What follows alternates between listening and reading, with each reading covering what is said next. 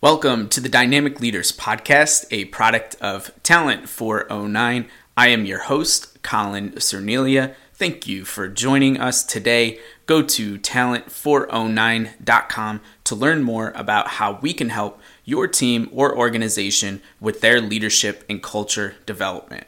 This podcast is available on Spotify, YouTube, Stitcher, iHeartRadio, Google Play, Radio.com, iTunes, and Apple Podcasts.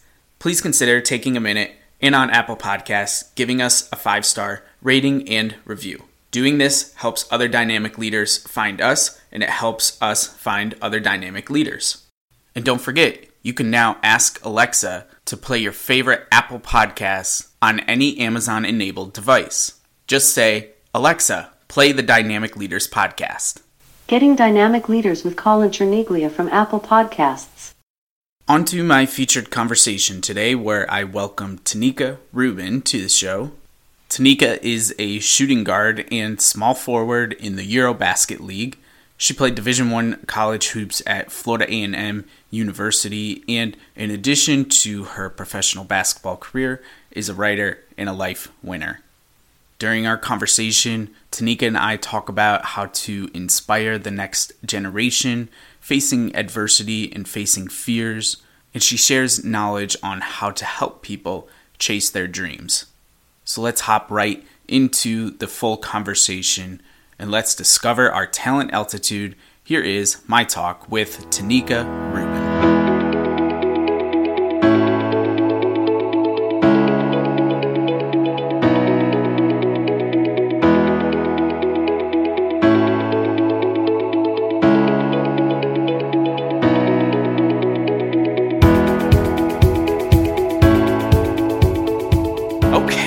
Welcome back to the Dynamic Leaders Podcast. Today on the line with me, I have Tanika Rubin. Tanika, thank you so much for joining the show. Well, thank you for having me. I'm actually super excited to talk to you today. That is amazing to hear. I love when you are just as excited as I am to talk to you. So let's get right into the conversation. I first want to give you an opportunity to tell the listening audience a little bit about yourself. So please tell us, who are you? So my name is Tanika Rubin. I play professional basketball, and my passion is just to inspire the next generation and push them towards their dreams. I know what it's like to face adversity and face fear, but still choose to follow my dreams. So I feel like part of my life's purpose is to give people hope just by sharing my story. And so I have a blog and I release motivational videos to do that on my social media. Awesome. We are definitely going to spend a lot of time talking about that a little bit later here in the conversation. But first, I want to start. You mentioned professional basketball player. Can you walk us through what your athletic journey has been like? Let's start in high school years. Let's go all the way back. I think I read you were born in Germany, correct? I was born in Germany. My dad was in the army, so I was there until I was. Okay, so talk to me. I'm just interested. I know the Army life is already a little bit more stressful, I think, than most of us are accustomed to growing up, at least in terms of you're moving around quite a bit. And I'd love to know from your perspective, not even talking about athletics yet, but just the experience that you had growing up and living in different countries, being a part of different cultures and being around different types of people. Do you think that helped shape the type of person that you are today? Oh, definitely. I was fortunate, though. As soon as I turned, I think 7, I stayed in the same place until I graduated because my dad retired in Arizona. Okay. But as far as being around different cultures and being exposed to different people, that really shaped the way that I see different opportunities. And I feel like the world was just so much bigger to me as a child, if that makes sense. Yeah, absolutely. I can't even, I remember, and this is going to sound silly, but I can remember being in high school and sitting outside one night trying to imagine what life outside of this little town outside of Syracuse, New York was like. And I really couldn't do it. I really hadn't. I mean, I was born in Scranton and a lot of my extended family lives in Scranton. So I had been exposed to one other city, but I really hadn't been exposed too much outside of traveling for athletics, but not enough to say like, hey, I'm living here. I understand that there is a world outside of what I've known for the first 18 years of my life. So for you to have that perspective before you're 7 years old, definitely unique in its own sense. Another question I have in regards to just your upbringing, so being a part of a military family and having that background, I know I've talked to folks where they have gotten a lot of their attributes and values from their parents, whether it's their dad, their mom, sometimes it's both. Can you talk to us a little bit about maybe what you learned from your dad specifically and things that he passed on to you from his experience? Yeah. So there was just, from both of my parents, but I'll speak for my dad because he was in the Army, there was an expectation of excellence. Okay. So, and he's just a natural born leader, but he expected us to do things a certain way and to communicate a certain way and to be strong. And it cultivated something for me on the basketball court as well. And so I took that to basketball. I took that to the classroom. And even though I was considered a problem child, you don't know this, but I always knew that the mistakes that I made in the classroom or even outside of the classroom, I was going to have to deal with it in a very strict way. So, yes. So you have to tell us now, why were you considered a problem child? I was just one of those kids, when you go into the classroom, there's like the class's clown. They love to be the center of attention and just didn't really take authority well. I should have. I did. At home, I did. But in the classroom, I wanted to do things my own way. Sure. And have that control, I guess you could say.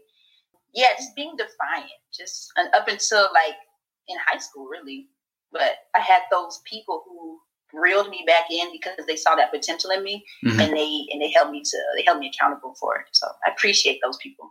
Yeah, absolutely. Was there a reason why, and obviously some of it is just growing up and getting more mature, but was there a reason when you got a little bit older that you decided not to be as much of a rebel or a problem child? Yeah, it was a lot. So it had to do with the leaders I talked about, the coaches I had, the teachers who saw potential in me. And to my mom, I wrote a blog about this actually, but she did a really good job of parenting my potential. And so what I mean by that is she saw that I liked to write, right? One of the things she did was she saw I liked to write. And so I don't remember exactly all the papers she had me write, but she had me write papers when I messed up. Whatever the situation was, she had me write papers. Wow. And I remember her having to write a paper on respect. I remember a paper that she had me write on choices. And sometimes I would try to like throw these papers together so she could just, kind of get out of my way. But she would hold me accountable and say, this is not the expectation that I'm holding you to. So let's try again, write again. And I was like, wow, it really helped me out in the long run because it made me think about why I was doing what I was doing. And it led to change. So. Sure. So was that in a way, I guess, I don't know if punishment is really the right word, but it's the only word coming to my mind. Was that her way of punishing you, was making you write those papers that obviously she, like you said, potential parenting. I love that phrase. I've never heard that before, but that was a great way, I think, to bring out some of the strengths in you when you were acting out. Absolutely. Yes. Because even though she saw that I was a good writer, at the time I didn't like to do it. I saw it as work. So sure. Absolutely. Yeah, very cool. Very interesting. So then let's talk about when basketball enters the equation. Did that happen before you settled in Arizona? Were you exposed to it before that? Yes. I don't exactly know how, but my dad had a basketball in the house and my parents said I just started dribbling it. I think they said like 4 or 5. I was really young. I just started dribbling it. And they saw that I enjoyed the game, and they just put it in my face. They bought a basketball goal, and I was outside as much as I could be. It just started from there. I love the game. Very cool. So you obviously have a love for the game that started when you were very young. Talk to us about when that love for the game started to turn into something that you took very seriously and you knew that you could take it. So obviously you played through high school. But when did you get to the point where you said, "Hey, I think I can make a game of this in college now"?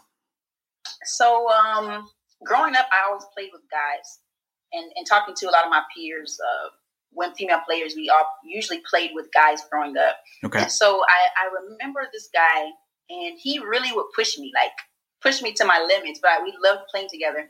And then it kind of took my game to the next level competitively. But my parents always talked to me about the opportunities that I could have coming out of high school playing the game. And they just kind of pushed me in the right direction. And when I got to high school, I took it very seriously.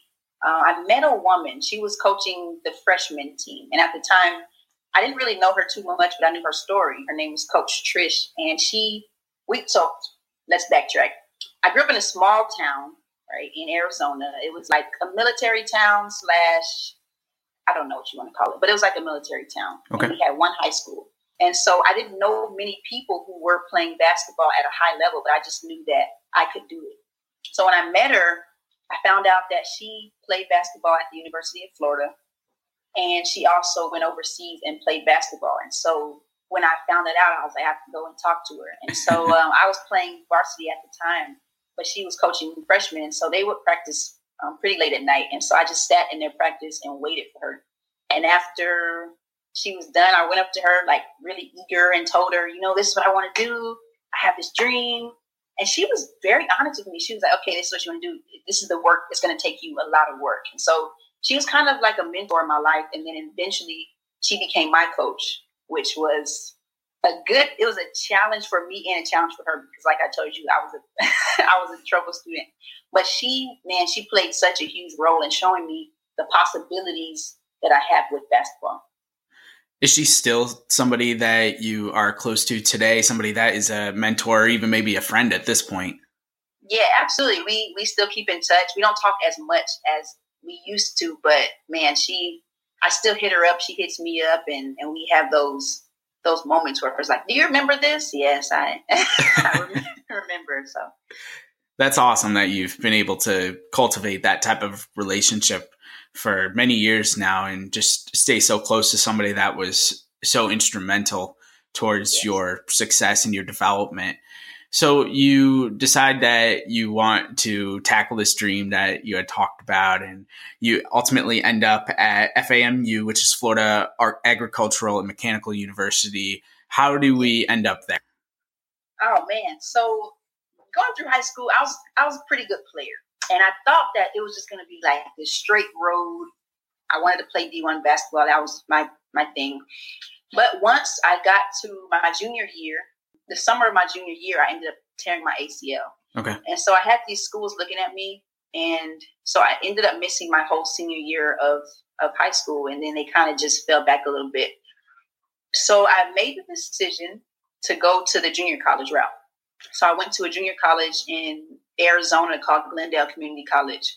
And I spent 2 years there, and it was very challenging. I tell people, if they're not familiar with junior college, it tests you to see if that's really what you want to do, if the sport that you're playing is really what you want to play, because first of all, you don't have all the resources that you would have at the next level. Sure. That's the first thing. The second thing is the people around you aren't really all focused on the same thing. So a lot of my teammates were just there because, they just wanted to do something or spend their time. And so while my goal was to get to that next level, a lot of people around me were just kind of hanging out and having fun. And I had to have that tunnel vision in order to stay focused on what it really was that I wanted to do. And so after spending 2 seasons at Glendale, I ended up going on a visit to Florida A&M University. And it was the only visit I went to, but I fell in love with the school. I fell in love with the culture and the coaches and the team and everything they stood for. So that's where I ended up. I can only think off the top of my head, I don't think I've ever talked to somebody who has suffered an injury like you do and had the misfortune you missed your entire senior year, like you talked about. The only other person I know of that is Penn State's wide receiver, KJ Hamler. And I know. So KJ's story is a little bit different because KJ plays a revenue building sport, and Penn State put an offer out to him before he tore his ACL, they kept that offer to him because they can afford to do that a little bit more than, and it's the unfortunate differences in some of these sports. And it's not just a male, female gender type thing. It can be with college baseball. It can be with some of the male sports as well. But in general, I'm curious to know what your mindset was during that time period, because I'd have to imagine that not just from a competition standpoint where you're used to playing and now you're sitting on the bench, but having some people who were looking at you and thinking about those opportunities that you could have had and maybe weren't having because of that injury, that had to be a difficult time period in your life. Super difficult. For me, it was like the first real adversity that I faced on this journey. And so it kind of, at first, it turned into like a little depressive state. Okay. And so I was thinking, oh, it's over. There's no chance from here. There's no way I can do what I set out to do. But again, there's those people who are around me who just kind of rallied together and pushed me in the right direction because they saw that potential in me. And so there were days where I'd be at practice and I would just be like so sad. And my teammates would just come around me. They'd speak positively to me and like hug me and everything. And the same thing with my parents. I remember vividly this one time where I was sitting in my room and my dad came and knocked on my door and I was just sad. He started talking to me. You know how it is when you're sad and someone talks to you and then you start crying, right? You don't want to cry, but you start crying. And so him and my mom came in there and they were just motivating me and pushing me. And they were like, Tanika, it's okay. You're at a place right now that you didn't think you were going to be, but this is a test and it's opportunity for you to grow. And that's exactly what happened. So being injured is one of the better things that have happened to me because it made me focus on taking care of my body. It made me learn about the parts of the body that I wouldn't have been focused on and weightlifting and making sure that I am doing the right things when I get healthy. And so it helped me out a lot. If you don't mind me asking, how long has it been since the injury? It was in 2011. So that's when 2011. So 8 years. Okay. Yeah, 8 years. Okay, so 8 years, you're still playing. You're playing professionally now. Yeah. Talk to us about how I'm sure it's gotten easier over time, obviously, where maybe you don't think about the injury as often, but especially in the beginning, it must have been difficult thinking, oh, if I take one wrong step, it's going to happen again. I'm going to tear it again. And so I'd love to know a little bit more about that aspect, but I also talked about building up the strength around the knee and just focusing on that. How do you keep that strong? And I'm assuming that you haven't had a serious setback since that initial injury. Right. So falling in love with weightlifting kind of made sure that I felt strong enough and felt confident enough to play the game. And so as a pro, I've not had those feelings of, oh, is it going to tear again? Now, in some places I do play, the ground is harder. So like every time we play in the United States, we're always playing on hardwood. But sometimes in Spain, we may have played on like a floor. I don't know if it's concrete, but it's just like not what we're used to playing on. And so my knees may react to it. And then I'm like, oh, gosh, I have to go and make sure that I'm recovering well and recovering better and taking care of my body. But I've not had the feelings of that it's going to tear again. So do you think the recovery aspect is arguably the most important part of staying healthy, like even more important than building up that strength again? Absolutely. And especially I'm 26, so I don't know if that's old, but it's not 19. So I have to make sure I'm always stretching. Me and my teammate here, we're talking about how we have to roll out our muscles and do that extra stretching and yoga and resting and all that kind of stuff. And I would say that recovery is important. It's the more important at this stage. Very cool. Okay. One of the things I want to touch on, you mentioned one of the reasons that you ended up at FAMU, was because of the culture fit with the program. Can you talk to us a little bit specifically what that culture was like and what really drew you to that opportunity? Yeah. So when I got to FAMU, it's FAMU. FAMU. It's okay. That's much easier. It's okay.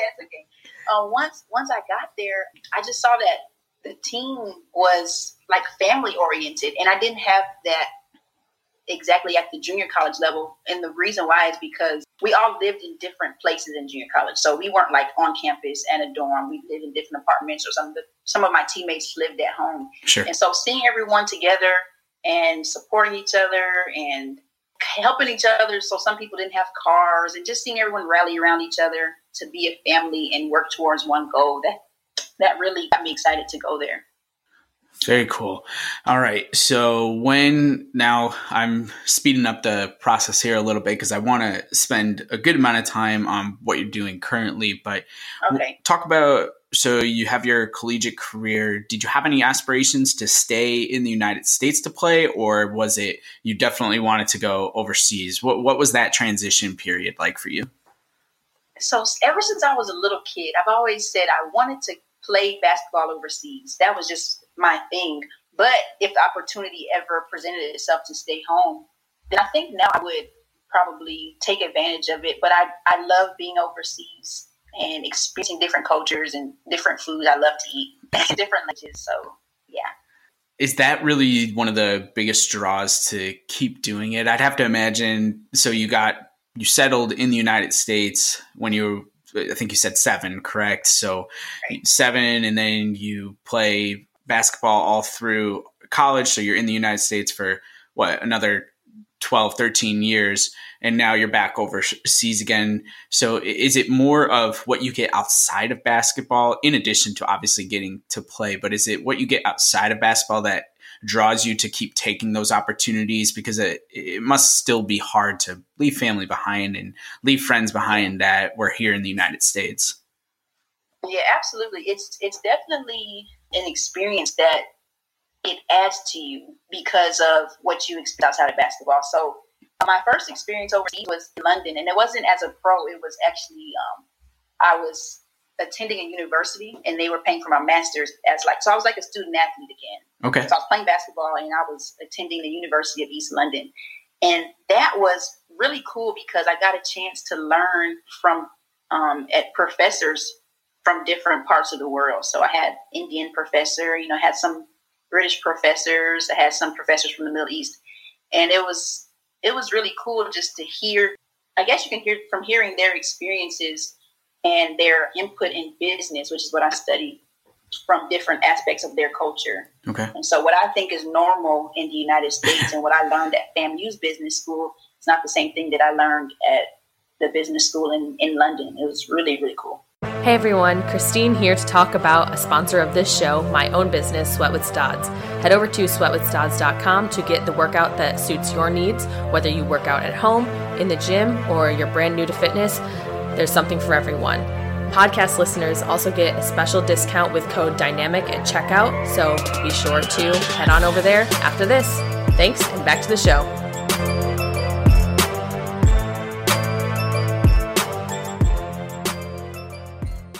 Business is your educational background, and you're playing basketball now, but you're also obviously trying to impact, as you mentioned earlier, the next generation and doing some of that work.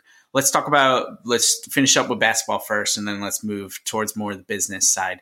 What are the basketball aspirations moving forward? How long do you want to keep playing? Do you want to stay overseas? Do you want to try and get back to the States? What does that look like?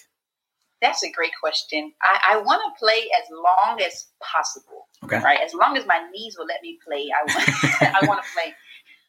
As far as staying overseas or going back to the States, I really am just open to the best opportunity for me. So the way that I kind of live my life is I do the best that I can where I'm at, and then whatever doors open, I trust that it's for me. And so I just see what's best for me and make decisions that way. Coming back over to the United States side, it's not really a big concern for me. But like you said, I do miss my family, and I would like to have them at my games and see me play more often. Definitely. Do you think, one last point on this, do you think that in some ways you as women are trailblazing for people in general? So let me tell you the reason that I'm asking this. You are taking opportunities overseas, but you are also taking opportunities that make the most sense for you. You're not limiting yourself towards one or the other.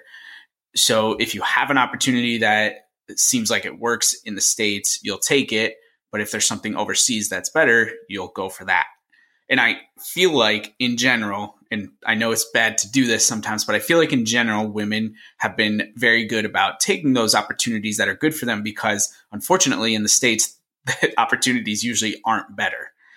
Absolutely. So in some ways you're being forced to take those opportunities, whether it's a monetary thing or just an opportunity to build a skill set.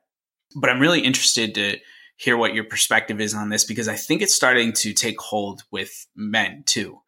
And I just saw that there is a baseball player that I follow, Adam Jones. He played probably 15 seasons or so in the major leagues, and he just took a big deal in Japan. I just saw it 2 days ago, I think it was. Wow. And he says it's an Instagram post, and he's talking about the opportunity they really want at him. He's 37 years old. In the major leagues in America, that's considered old. But in Japan, he was wanted. They wanted to bring him over. So he took that opportunity. I don't know that men have been traditionally doing that for a long time, but do you think because women have been doing this for so long that men are now starting to see that just because maybe they don't have a chance in America, it doesn't mean that they can't continue their career somewhere else? Absolutely. Like you said, women have kind of been forced in that direction. And while some of us want to be overseas, a lot of women really would instead rather be in the United States. But it's all about not limiting yourself. And I think also it is pushing more organizations in the United States to try to create more paths for women. So what I've seen in the last couple of years is more teams and more leagues where women can play in the summer that aren't the WNBA. And so I think that's really powerful. And in terms of men doing it, I think it's really cool, especially with the rules surrounding the NCAA and all of the friction there, where they say, you know what, I want to make my own decision. I'm going to go this route. And I think it really putting the power back in the hands of the athlete, which is very important. Yeah. Yeah. I'm all for player empowerment. Let's go for it. So very, very cool. Okay. Let's switch over to the business side because I know this is just as important to you. And if you're healthy, it's probably going to be the longer portion of your life. So, all right. So how did you get interested in business in the first place? It was obviously something that you studied in school, but where did that initial interest come from? So when I was in high school, it actually happened when I got injured. And so up until the time that I got injured, my identity was around basketball. I saw myself only as a basketball player. And if there were other opportunities for me to do anything else, I would shut it down because, that was my identity. But once I got hurt, I had more time to kind of look around and see what else I'm good at or what else I'm interested in. And I had this teacher, and she was like, Tanika, I want you to be in my class. And I was like, okay, what class is it? And she said it was a marketing class. And so she explained it to me a little bit. Up until then, I had really no background or knowledge in marketing. But I joined her class. And from there, she just taught me so much about how I could use what I like to do or what I love and share it with the world and potentially profit from it. And so it was really cool. I joined a marketing club called DECA, and it enhanced my communication skills because I was able to take something that I believed in and something that I knew about and communicate it to people so that they can see my vision or my passion as well. Was it around that same time period where your passion for writing started to come out too? Because obviously you didn't like it when you were being forced to write when you were a kid. But when did the writing piece of it all fall into place? The writing, seriously, it started a little bit after I was in college when that happened. But okay. I still knew that I could write. So it's like I used that skill as well in that class because we had to do a business plan and all kinds of things like that. So now you've been able to pair those two things together essentially. And you mentioned your blog a few times in the ways that you are inspiring the next generation. You're helping them face their adversity, face their fears, and really helping them chase their dreams. Let's dive deeper into what all that means. On the surface, it sounds amazing, but I'd love to know a little bit more specifically about what you're trying to accomplish and how you're trying to inspire the next generation.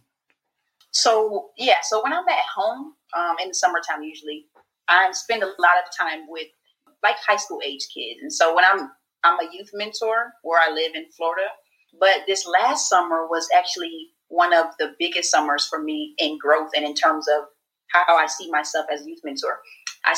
Are you familiar with like summer camps up in the North area, like the Jewish camps and everything? Yeah, absolutely. Yeah. Yeah. So I spent the 8 weeks in a camp called Camp Starlight. Okay. And I joined the camp this past summer, not really knowing what to expect or what to come out of it, but knowing that, I was going to be like a basketball coach or whatever. And it really opened my eyes to how I can impact them, right? So I worked with the 16-year-olds. I was a basketball coach, but I saw that I relate to them in a certain way, especially like the troubled ones or the ones that come in and they're kind of like, I really don't want to be here, or the ones who are maybe struggling with their identity, which a lot of kids are right now. It's just like a terrible time for them in terms of like comparing themselves to other people. And it kind of broke my heart to see that a lot of the kids who were there were so talented, not just basketball. So it's the kind of camp that deals with all kinds of activities. But to see that they were so talented and had so much potential, but they couldn't see it in themselves. And so being there at Camp Starlight, it showed me that I know how to pinpoint that potential in them, but also know how to pull it out of them by speaking life into them. So it was a powerful time this last summer. Yeah, very cool. What are some of the, I guess maybe it's more interesting to you, or maybe they are more impactful when you're writing blog posts or when you're writing inspirational messages? How do you determine what type of topics you are going to write about? That's a really good question. So a lot of what I do is I just take, the notes function in your phone? Yes. I take a lot of notes, and it's just like whenever I'm just going through life. And this last summer when I was at camp, I took a lot of notes based on what I saw or how I interacted with people or even what I learned, because it really is such a great organization. I pulled a lot from how they built their culture. So I take notes and then I'll look through it and I'll say, that's a pretty cool thing to write about. Let's write about that. And I'll just sit there, brainstorm a little bit, and then go in. One of the challenges that you mentioned that we have as coaches, as adults, when we're working with youth these days, especially at the teenage level, when their understanding of how to use social media is at an all-time high. One of the challenges is comparing yourselves to other people and not understanding that just because somebody has a great post doesn't mean that things are all that great with them, and maybe they're just better at taking pictures than you are, but that doesn't mean that they're happier. There's a lot of different factors, obviously. And I will say, admittedly, on my end, this is something I struggle with being able to help with on a consulting basis, because I didn't really grow up with social media. It didn't start until Facebook, I think, launched my senior year of high school. So it wasn't really around when I was growing up. And B, I'm just really not that type of person anyway. So it's not something that I ever personally experienced. So it's hard to me connect. It's hard for me to connect in that way. So when coaches ask me if I'm working with, and it's across the board, when I'm working with the youth, they're on their phones, they're posting about this, they care more about getting what they did on their phone out to the world than they do about the actual result of what they just did. Yes. And that can be a whole different conversation, I guess. But my question is, how do you help those kids that maybe have identified that they're struggling because of social media, because of comparing themselves to others? Like, they've gotten to that point where they realize that it's being of detriment to them, but they're not sure what to do. Have you been able to actually help people through those times? Yeah, and it's always tough, because when you're talking to a child, you have them there with you. But then when they go back to school, now they're back in that environment where everything is very superficial. Mm-hmm. So for me, I remember it was 2 years ago, and there was a young lady that I was mentoring, and she was dealing with some of the things that you just mentioned, but she was also dealing with some other like identity issues. And so for me, it was just spending more time with her. And the more that I spoke to her, then the more that she was able to see. So we would go out for coffee, or we would go, and I would take my younger siblings with her, and we would go shopping or whatever. But the more that you speak positively positivity. It gets down into their mental, or whatever you want to call it. But it's not easy. I would say that it's not easy. It hasn't been easy. One of the things about being at this camp this last summer is that the kids were not allowed to have their phones. And so there were certain times where they could talk to their families, but for the most part, they're not allowed to have their phones. And I saw that really help with the culture of the place, because for the most part, kids would be on their phone. You know, they'd be scrolling through, looking to see what their friends were doing during their summer breaks. But they had the opportunity to focus in on the different activities that they were, getting an opportunity to experience. So, how long was that time period for the camp? Like, how long were they without their phones? 7 weeks, actually. Wow. 7 weeks. And I didn't know how it was going to go. I was like a little skeptical about it. But those kids have been going to that camp since they were 7 years old. So it's a camp from 7 all the way to 16 and has like over 500 kids. And so they do a really good job of separating it and making sure, you have some kids that try to sneak their phone in. They get caught, of course, and get in trouble a little bit. But for the most part, the kids, it enhanced their communication skills and their ability to really connect with people, because with like this social media era, and I love social media, I use it, but I think it all depends on how you use it. Mm-hmm. With this era, it's really limited people with being able to connect with people and listen to them and really understand them. Yeah, absolutely.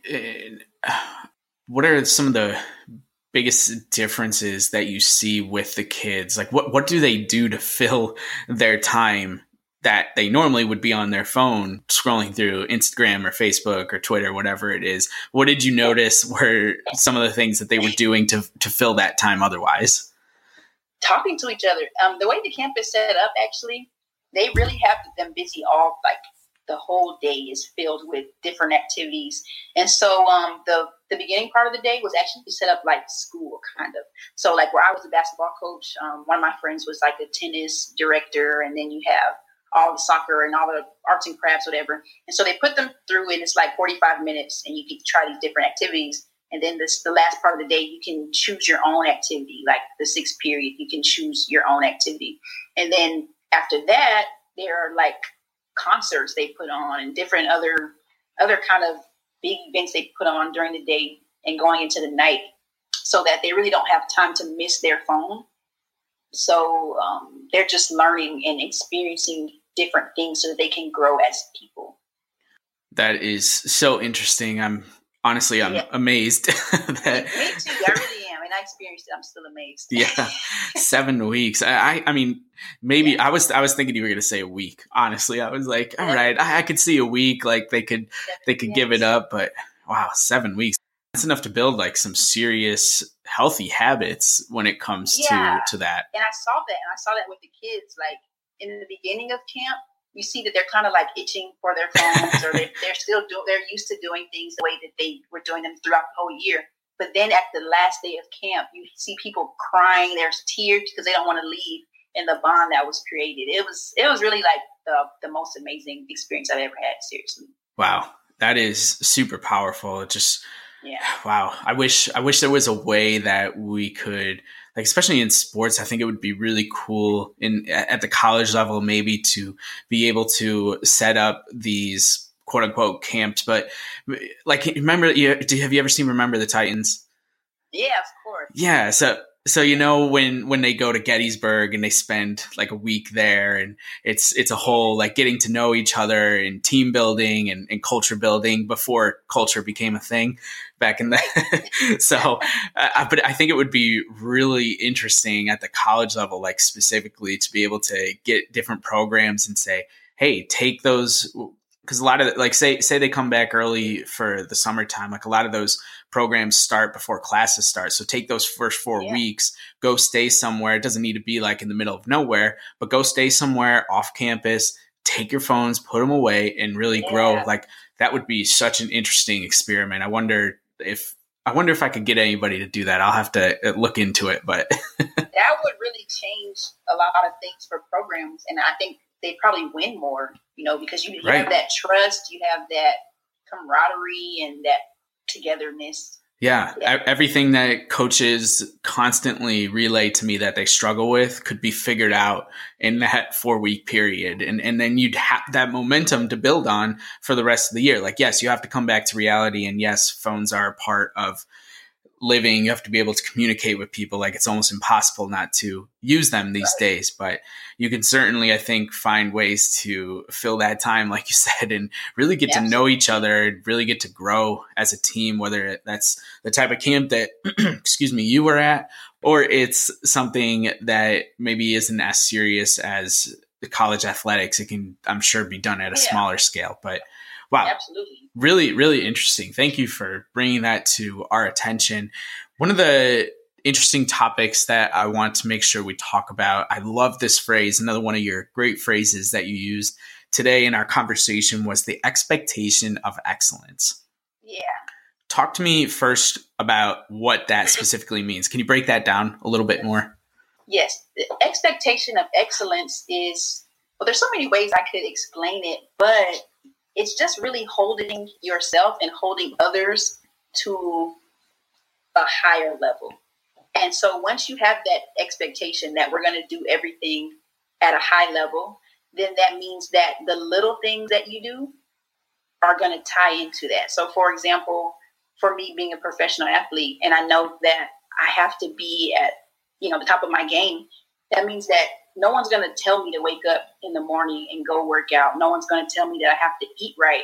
And especially being over here overseas where it's more lax, in college, the coaches are more hands-on, the trainers are more hands-on, and they kind of are telling you the way that you need to live so that you can perform the best. Sure. Having a higher expectation of excellence means that I have to have that self-discipline to do it myself, right? And that comes from a place of like, what's my why? What's my reason to do it? Because I was talking to my dad actually the other day, and we were talking about how the love for your sport is good, but it's not going to be enough once you hit that adversity. You have to have a reason why you do it, and to hold yourself at that expectation of excellence all the time.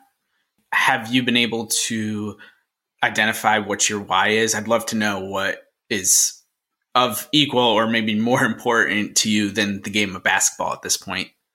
Yeah, it really ties back into what I feel like my purpose is, and it's in sharing that hope and that drive to help young people believe in their dreams. So I'll give you a story, actually. I love stories. So awesome. It was my junior college. I was in my junior college, my first or second year, I don't want to say, but I was walking from my car to my apartment door, and I saw a young boy, like 8 or 9 years old, I think he was, but he had on like basketball shorts and like a jersey or a shirt or something. I can't remember exactly what he was wearing, but just the kind of person I am, I like to start conversations. So I was like, "Hey, little man, you play basketball?" And he was like, "Yeah, I like to, but my mom can't afford to put me on a team." And I was like, "Oh," I didn't expect him to say that, but at the same time, it made me realize that I'm super privileged, and that any time that I wanted to be on a team, my parents were always able to get me on there and pay for my shoes, or just the little things I thought were little were actually big to some people, sure. to a lot of people. Sure. And so that ties into my why and why I do it, because at some point I wanted to be able to provide resources and empower young people to be able to chase their dreams or do whatever is in their heart to do. That's awesome. Thank you so much for sharing that. Really quickly, to end the expectation of excellence, that part of this conversation. So you uphold that as an individual. Do you think that leading by example is something that your teammates that pick up, that because you do it, that they want to have that same type of expectation? Or is that something that you need to coach a little bit and verbalize a little bit to other people?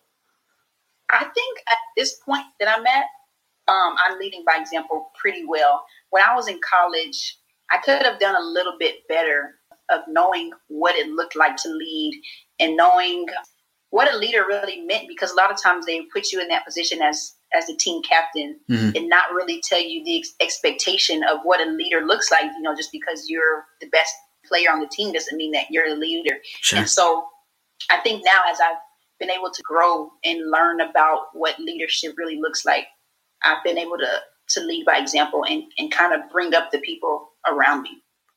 Very cool. Awesome. Tanika, if people want to touch base with you, social media, email, anything like that, is there a way to easily connect with you? Yes, you can find me mostly I'm on Instagram. That's where my presence is really felt. Instagram on Tanika Rubin, which is spelled my name, Tanika Rubin, TANEKARUBIN. And Facebook is the exact same, and Twitter is the exact same, Tanika Rubin. Awesome. Check out the show notes. I will put those in there for anyone listening. Easy reference. If you do want to check out more of what Tanika's doing or get in touch, I definitely encourage it. This has been an awesome conversation. But before I let you go, the show is called Dynamic Leaders, and it's obvious why you are on the show as a dynamic leader. But I love to give my guests an opportunity to shout out somebody that has an influence in their life, somebody that stands out from a leadership capacity. Do you have somebody that you want to give a shout out to today? Yeah, actually, I have so many leaders that I could, but I want to pay homage to someone who is no longer here. So When I was at FAMU, the FAMU Business School, there was a man named Dr. Clyde Ashley, and he was one of the most dynamic leaders I've ever met. He really held people to that expectation of excellence that I was talking about, and he did not let anyone be average. He was he was one of those tough guys, but he actually had us recite this mantra every time we would enter into his classroom. He would have us stand up and we would have to say, "No excuse is acceptable. No amount of effort is adequate until proven effective." Should I say it again? Yeah, let's reiterate it for people.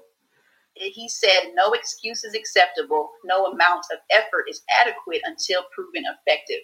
And it was really powerful for me. Like at the time, I didn't really appreciate saying it because I'm like, it's early, But as I moved on forward, I said, wow, that's important, especially if I want to do what I think I want to do at a high level. I have to understand that there is no excuse and there is no reason why I should think that the bare minimum is acceptable. And so he passed away a few years after I graduated, but I feel so blessed to be a part of his legacy. So, yeah. That's an awesome shout out. Thank you so much for that. And thank you again for hopping on. I know you had to be flexible. I had to be flexible to do this with the time difference. So I certainly appreciate that. But I really did enjoy this. You brought so many interesting perspectives to the conversation that people are really going to enjoy when they get a chance to listen to this. So I can't thank you enough for taking time to hop on the show. Awesome. Thank you so much for having me. It's been my pleasure to speak with you today.